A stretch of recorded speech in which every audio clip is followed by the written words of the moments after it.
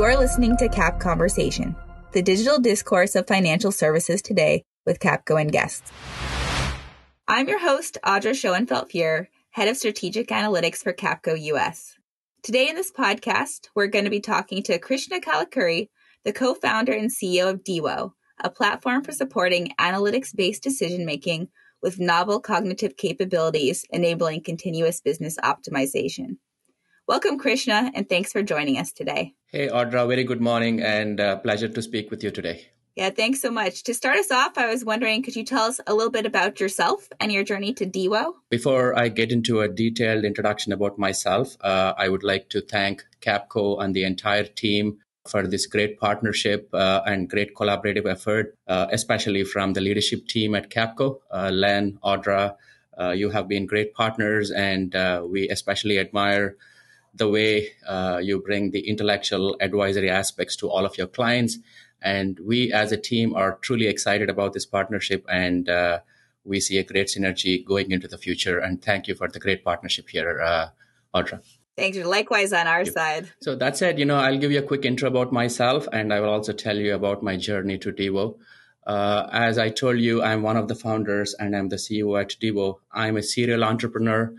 I found a company called DataFaxy about 15, 16 years ago, which is a business analytics company with a core competency in data science and data engineering.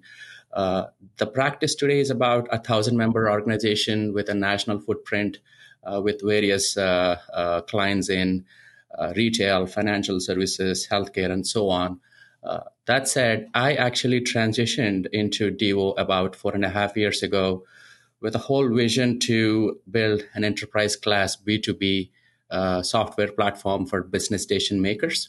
That said, I currently leverage all of my real-time world experiences, all the learning that I had in the past 2 decades, trying to bring all those experiences into DIWO and truly help the enterprises with decision-making aspects of their respective businesses. So that's a really quick intro about me. I come with a very strong technical background. I have done technical consulting in data and analytics all my life. All of my career is around data. Again, whatever I do at DIWO is all again about data as well. So that's a really quick introduction about me, Audra. Thanks so much, Krishna. I was wondering if you could tell us a little bit more as well about since, starting at DIWO back in 2014, a little bit more about DIWO's mission in particular and what inspired you for the current focus and mandate the company has today. So the way I thought about DIWO, the idea really sparked about 17 or 18 years ago, Audra. When I was consulting, I used to work for one of the automotive OEs here in Detroit. And in my role, I used to report up to my boss, who was the SVP for marketing and different channels at this automotive OE.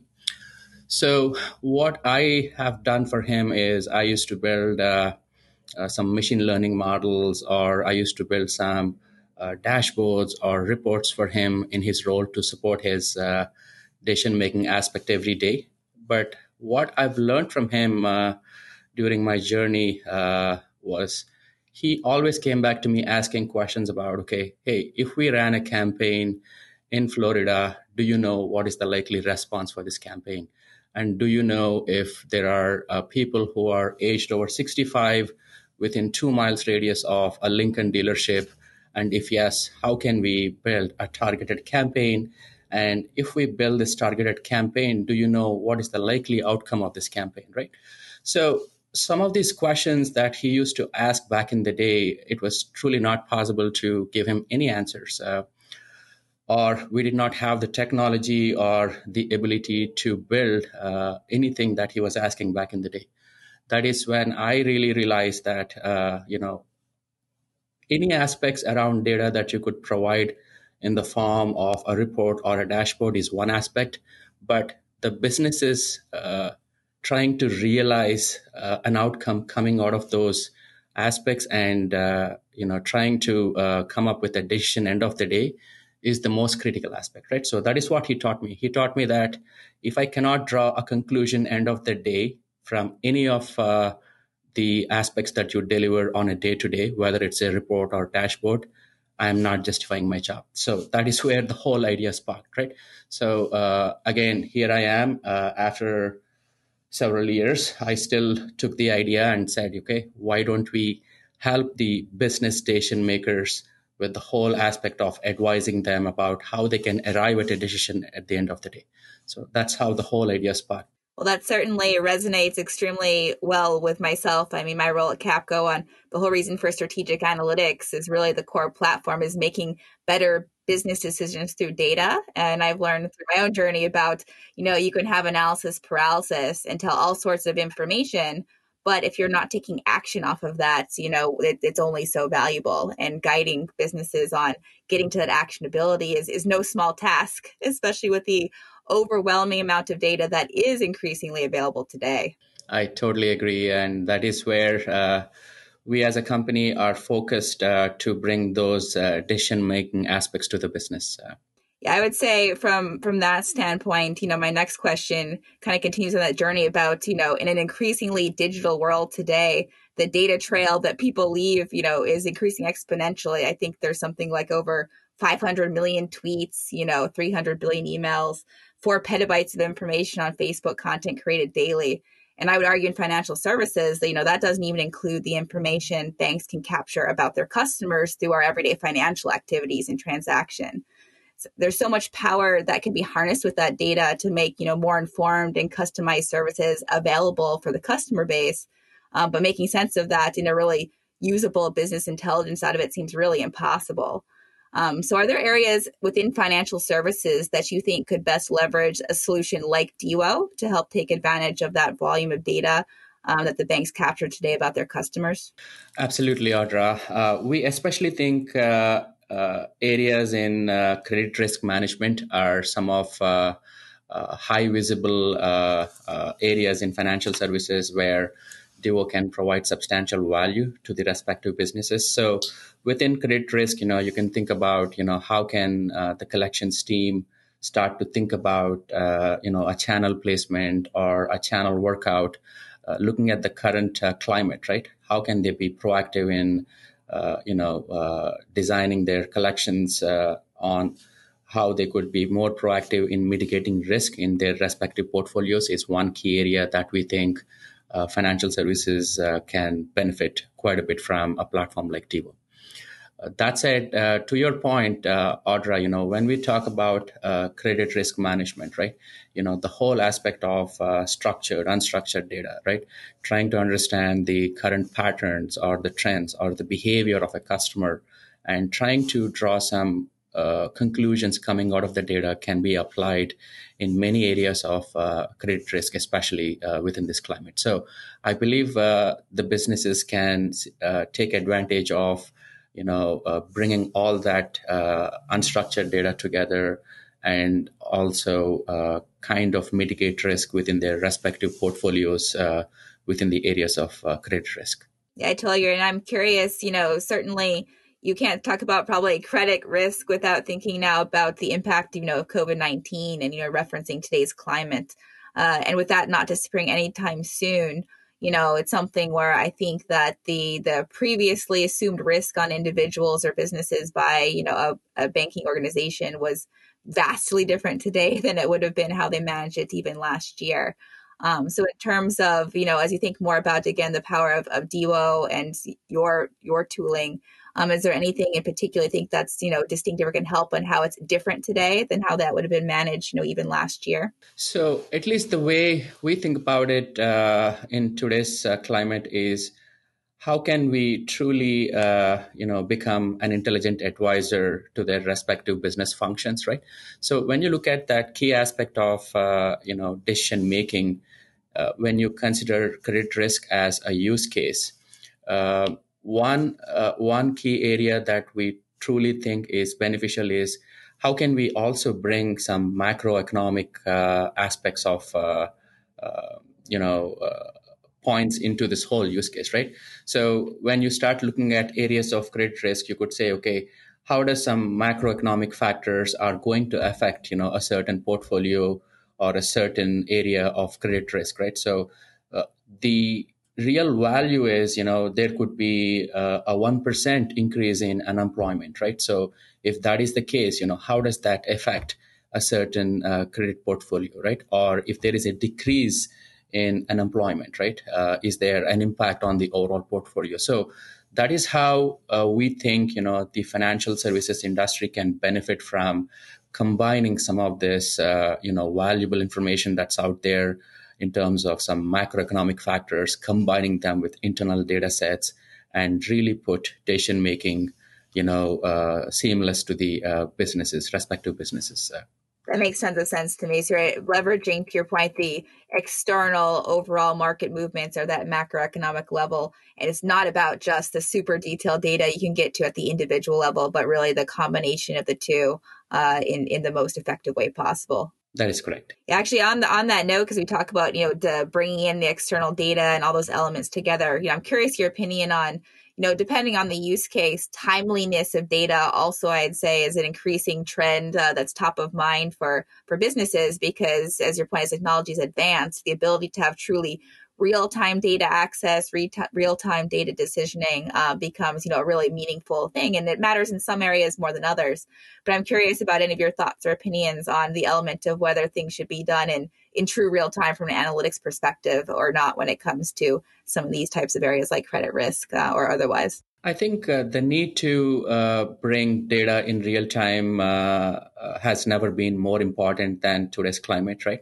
Because when you look at some key aspects of bringing any external data, especially the macroeconomic factors, they keep changing every day, right? So for us to stay on top of these kinds of variables that are going to affect the overall decision-making aspect, it is extremely critical to combine data from any source where there is true value of bringing that data in real time is critically important for businesses. So as a platform, again, we have all the enablers to bring all of this external data in real time or near real time or real time is one of the core competencies on our platform as well. We believe that's truly valuable to the business. Yeah, thanks for that. And I'm curious, as you think about, as you've been working more and more through DEWA with various types of, business stakeholders and on that journey of, making sure that you can make better decisions through tooling that can help you, whether it's, dashboards or for actual insights.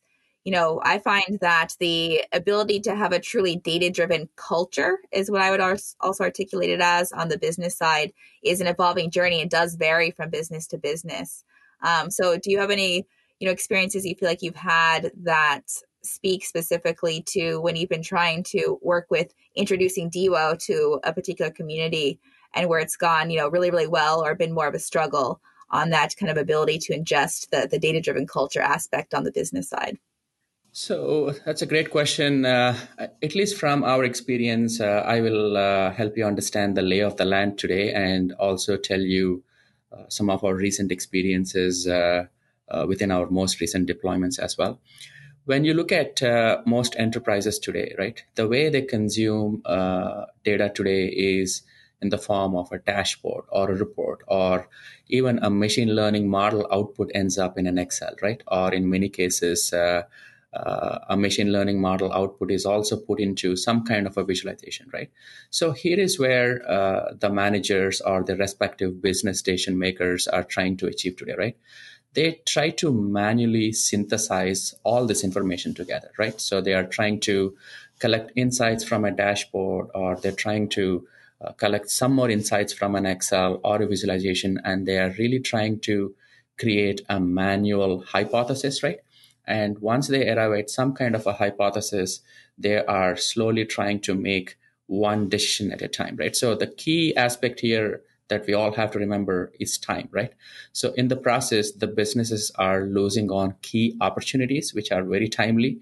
And this whole process of creating hypothesis or synthesizing these insights, that is very time consuming. That is very manual. And in many cases, I'm pretty sure there is some bias as well, right? So this is where we want to bring that true automation, right? How can you automatically synthesize the insights, or how can you enable businesses to arrive at decisions much faster where they are not manually synthesizing these insights? and especially put all of these insights within a specific business process or a business context, which is critically important, right? So that is what we try to do in most deployments. One of our most recent deployment is within a retail and financial services domain, is how can we truly bring down that whole time of decision making from weeks to days, right? So the whole idea behind these deployments was how can we have the businesses adopt this whole aspect of consumption of insights, right? Consumption of analytics rather than production of analytics. So that is the key difference where we are trying to help the businesses understand on how people can start looking at consumption rather than production. So that is what we truly believe will be a great data-driven decision framework, at least in our view.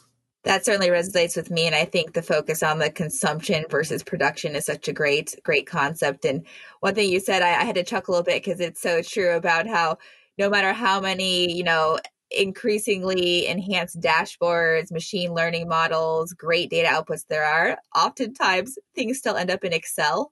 And even for myself, I'm someone completely bought in on the world of data analytics and using, big data sources. And even I still am a lover of taking it still to Excel in the end, to take a look at it, think about it myself, and, put a human eye on it. And I think it's not so much that DEWO is seeking to replace the human eye, but to your point, just really bring down through automation a lot of the thought time so it can be done in a quicker, more consumable fashion. That is correct. I believe hopefully the industries will start adopting this man-machine kind of symbiosis where they are able to leverage some very interesting decision-making aspects to help benefit their respective businesses. Yep, that makes tons of sense. And I'm kind of curious because I think, I have a familiarity with it, but for the benefit of folks listening, when you think about, we talked about how the DEWO tool is able to obviously ingest, great volumes and diversity of data, both at the internal level, but also if you want to layer over macroeconomic factors. But, that starts to sound like a lot of different data sources, and the effort it would sound like to set something like that up seems like it could be potentially overwhelming to businesses, depending on the internal maturity of their existing, data stores and data models.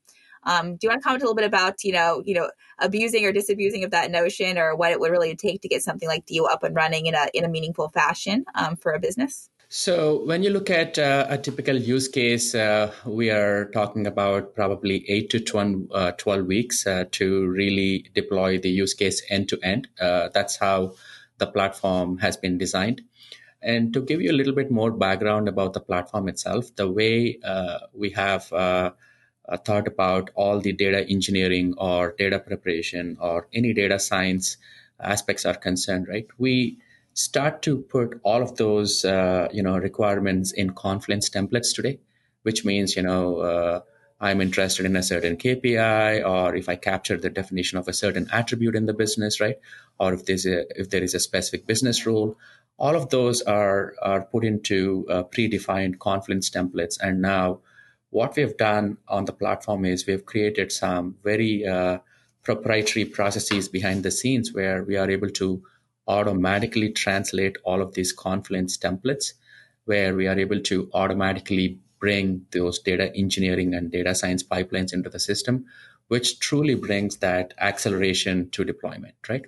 Now, that is where we also build something called a business context graph, which is really the heart and core of the DEWO ecosystem itself. So that is where we are really able to accelerate a number of data sources from day one, put that into Confluence, and then automatically translate all of that into DEWO. So you're looking at a typical deployment time frame of 8 to 12 weeks, depending on the use case today. That makes sense. And then I know that we talked from the very beginning about, the ultimate goal is that something that, enables enterprise level type of analytics. But from the way you talk about the setup, you don't have to start talking about the whole entire ecosystem of data, at an institution. You can start with one use case, to your point, like credit risk analytics, and just focus on setting up for that subset of data and then kind of build from there, correct? That is correct. That's how we think most businesses will start benefiting especially in the areas of credit risk, right? At least the way we think about DO in financial services is a holistic view. And when you look at different areas within financial services beyond credit risk management, credit risk may have something to do with another marketing team, right? Or there is another other business function that has a dependency on credit risk, right? So once you start with a specific use case, and eventually you can start thinking about how can you add more and more use cases where you're able to govern some of those decisions as well, right? Meaning, a decision coming out of credit risk may have an impact on marketing, right? So that's how we think about DIVO in a holistic way. Yep, that makes sense. And I'm curious because depending on the institution, they have either probably a lot of existing either in-house homegrown systems or external other providers they've been using for, to your point, maybe it's traditional data visualization and dashboarding or things of that nature. Do you see DIVO as a replacement for those types of tools that are in place, or more of a complement and an augment because of its focus on more of the decisioning aspect, or I'd say the scenario planning creation element? So DIVO is really designed to leverage any existing assets within the enterprise. That's one of the core strengths in the platform. The way we think about DIVO is how can we leverage any existing assets that the enterprise may have, right? Whether it comes in the form of a data warehouse, or whether there is some data sitting in a data lake, right? Or they have built another application which is producing insights, right? So DIVO is really designed to be agnostic and consume various types of insights, whether they are historical insights or predictive insights or any other types of insights, right? So we truly believe the enterprises should not reinvest in building the same insights over and over again. That is where DIVO is able to really, provide substantial value by optimizing the timelines and providing a framework for decision making. Thanks for that. That makes a lot of sense from my end. And I'm actually going to take us down a slightly different path than from here, since we've been talking, throughout the discussion thus far about, the volumes of data that are available and how you can ingest many different types of sources, whether they're macroeconomic or at the individual level. I commented on there's data that a financial services institution would capture about me through my own transactions with their products, but there's also the digital footprint that I leave just in the world by going on Google and social media or checking my emails and things like that are also capturable in different ways today. Do you have a view as you think about the broader ecosystem of data around kind of ethical use of data, and ethical AI? I think that's top of mind for a lot of institutions now today, more and more around as tooling becomes more and more sophisticated. Just because I can allow it to help me, understand more and make better decisions, is that the right thing to do? Or where should the line be drawn around how much the machine should be able to, help us out in our future vision? That's a great question, Audra. Especially in today's world, with the given amount of technology and innovation, it's very critical to, balance innovation where we are not able to step over any personal or privacy aspects of any business, right? Especially businesses that involve any customers or any privacy aspects that may be considered. So we actually think bringing that ethical value in terms of where you draw a boundary on how the machine can learn from data, right? Is extremely important. And the way we think about it is when you look at some of the models that we deploy in DIVO, some of them are regulated, right? Meaning they need an approval from a specific team within financial services where they are able to assess the model, making sure, there are no aspects of privacy that are being compromised in the process. So we highly go through a process where we are able to validate these models that go into the system, and at the same time leverage most value coming out of these models that are leveraged for various subject areas. Yeah, I think to your point, the regulated aspect is a key element, especially in financial services, because there's, modeling that's used for things like credit decisioning that absolutely has already, I think, a good external check and balance system because of the regulatory nature.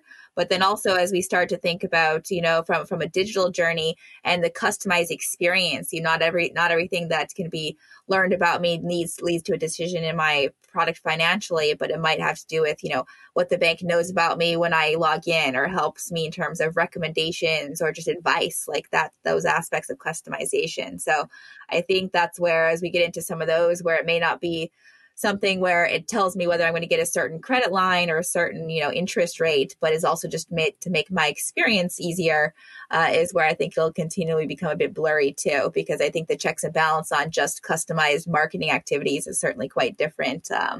Or less of a focus, but more where things like your movements, in social media and online could be more valuable. I cannot agree more, Audra. I think that is where we all have to draw a fine line between how technology can be leveraged to what aspect, right? So I completely agree with you on that. And I was actually a little curious, since we've been talking a lot about financial services, obviously, because of the focus of, Capco and what we've been working on from the credit risk side with DWO. But as you commented about your background and kind of prior to coming to your focus with DWO, having worked outside of the financial services industry, and from a data analytics and business intelligence lens, I'm curious if you have a view on some of the other markets and where financial services stacks up in terms of its complexity and usage of data and business intelligence for decisioning versus other industries. So at least the way we've been experiencing, reactions from various verticals, we see, a lot more adoption within financial services and retail, where we see users are beginning to understand the importance and significance of simplifying the whole decision-making process, where timely business opportunities are not lost in translation. And within retail, we've seen some very interesting changes in the business community, where the businesses are realizing that we cannot, make decisions based on historical types of insights, or we cannot operationalize a certain aspect of a business using Excel. We've seen that change or trend evolving in retail and financial services. And what we are also beginning to see is people understanding that a certain aspect of BI or dashboard is only going to take them only so far in their journey, and they are beginning to realize that they have to go beyond the traditional way of consuming insights, and taking these insights and contextualize within a certain business process or a certain business function is something that we are beginning to see more and more, both in financial services and retail. Yeah, I think that contextualization aspect is such a key point, because I think even as we think about the views of data about a customer, whether at an individual product level or at a total, institution or enterprise level, part of the piece there is understanding, the full ecosystem about a data point, and not just where it sits in one operation. So that's important in financial services, or absolutely everywhere else, to your point, retail or otherwise.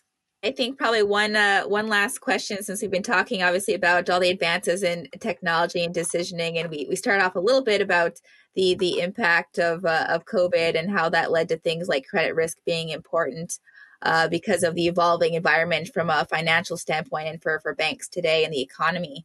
But just to kind of close us out, I'm curious that, with COVID not disappearing anytime soon, and this prevalence of remote working, looks like it might be here to stay for the long haul. I know for myself, I now work out of my closet full time in my home to avoid hiding from my toddler, which works out well for quiet purposes. But from your perspective, how have you seen that the new working environment change in 2020 in any significant ways? And what are some of the future of work changes that you think technology might be able to empower more broadly in the market as we look into 2021 and beyond?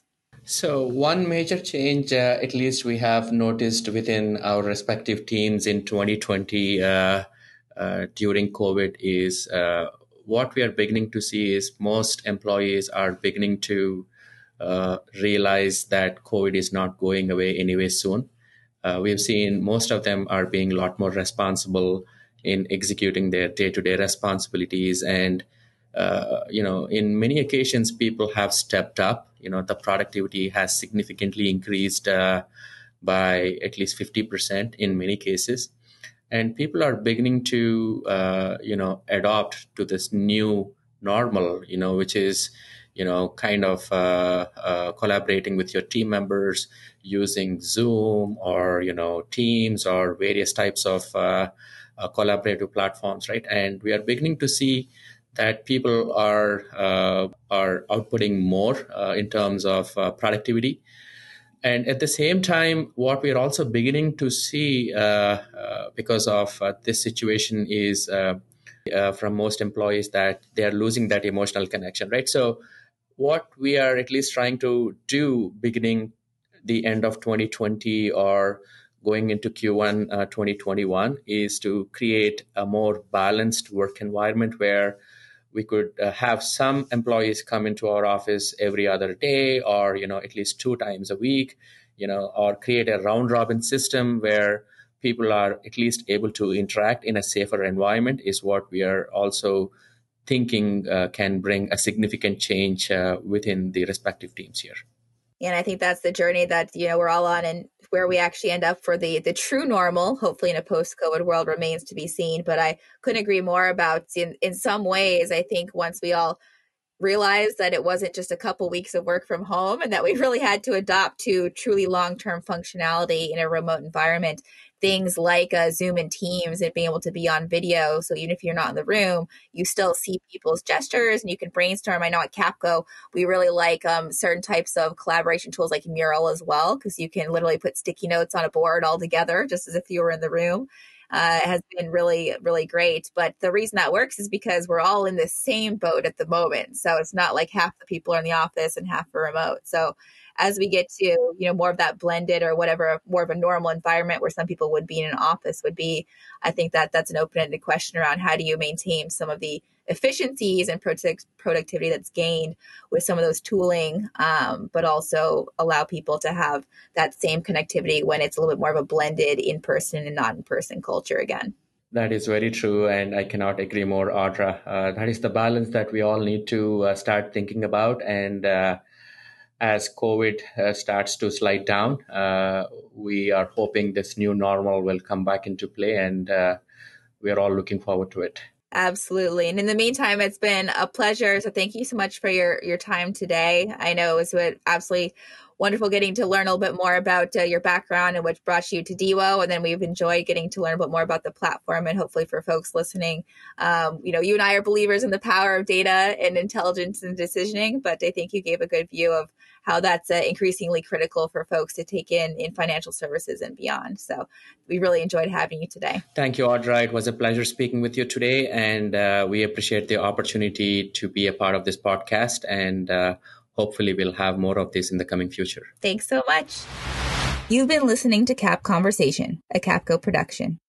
This podcast is for information only and should not and does not constitute consulting services.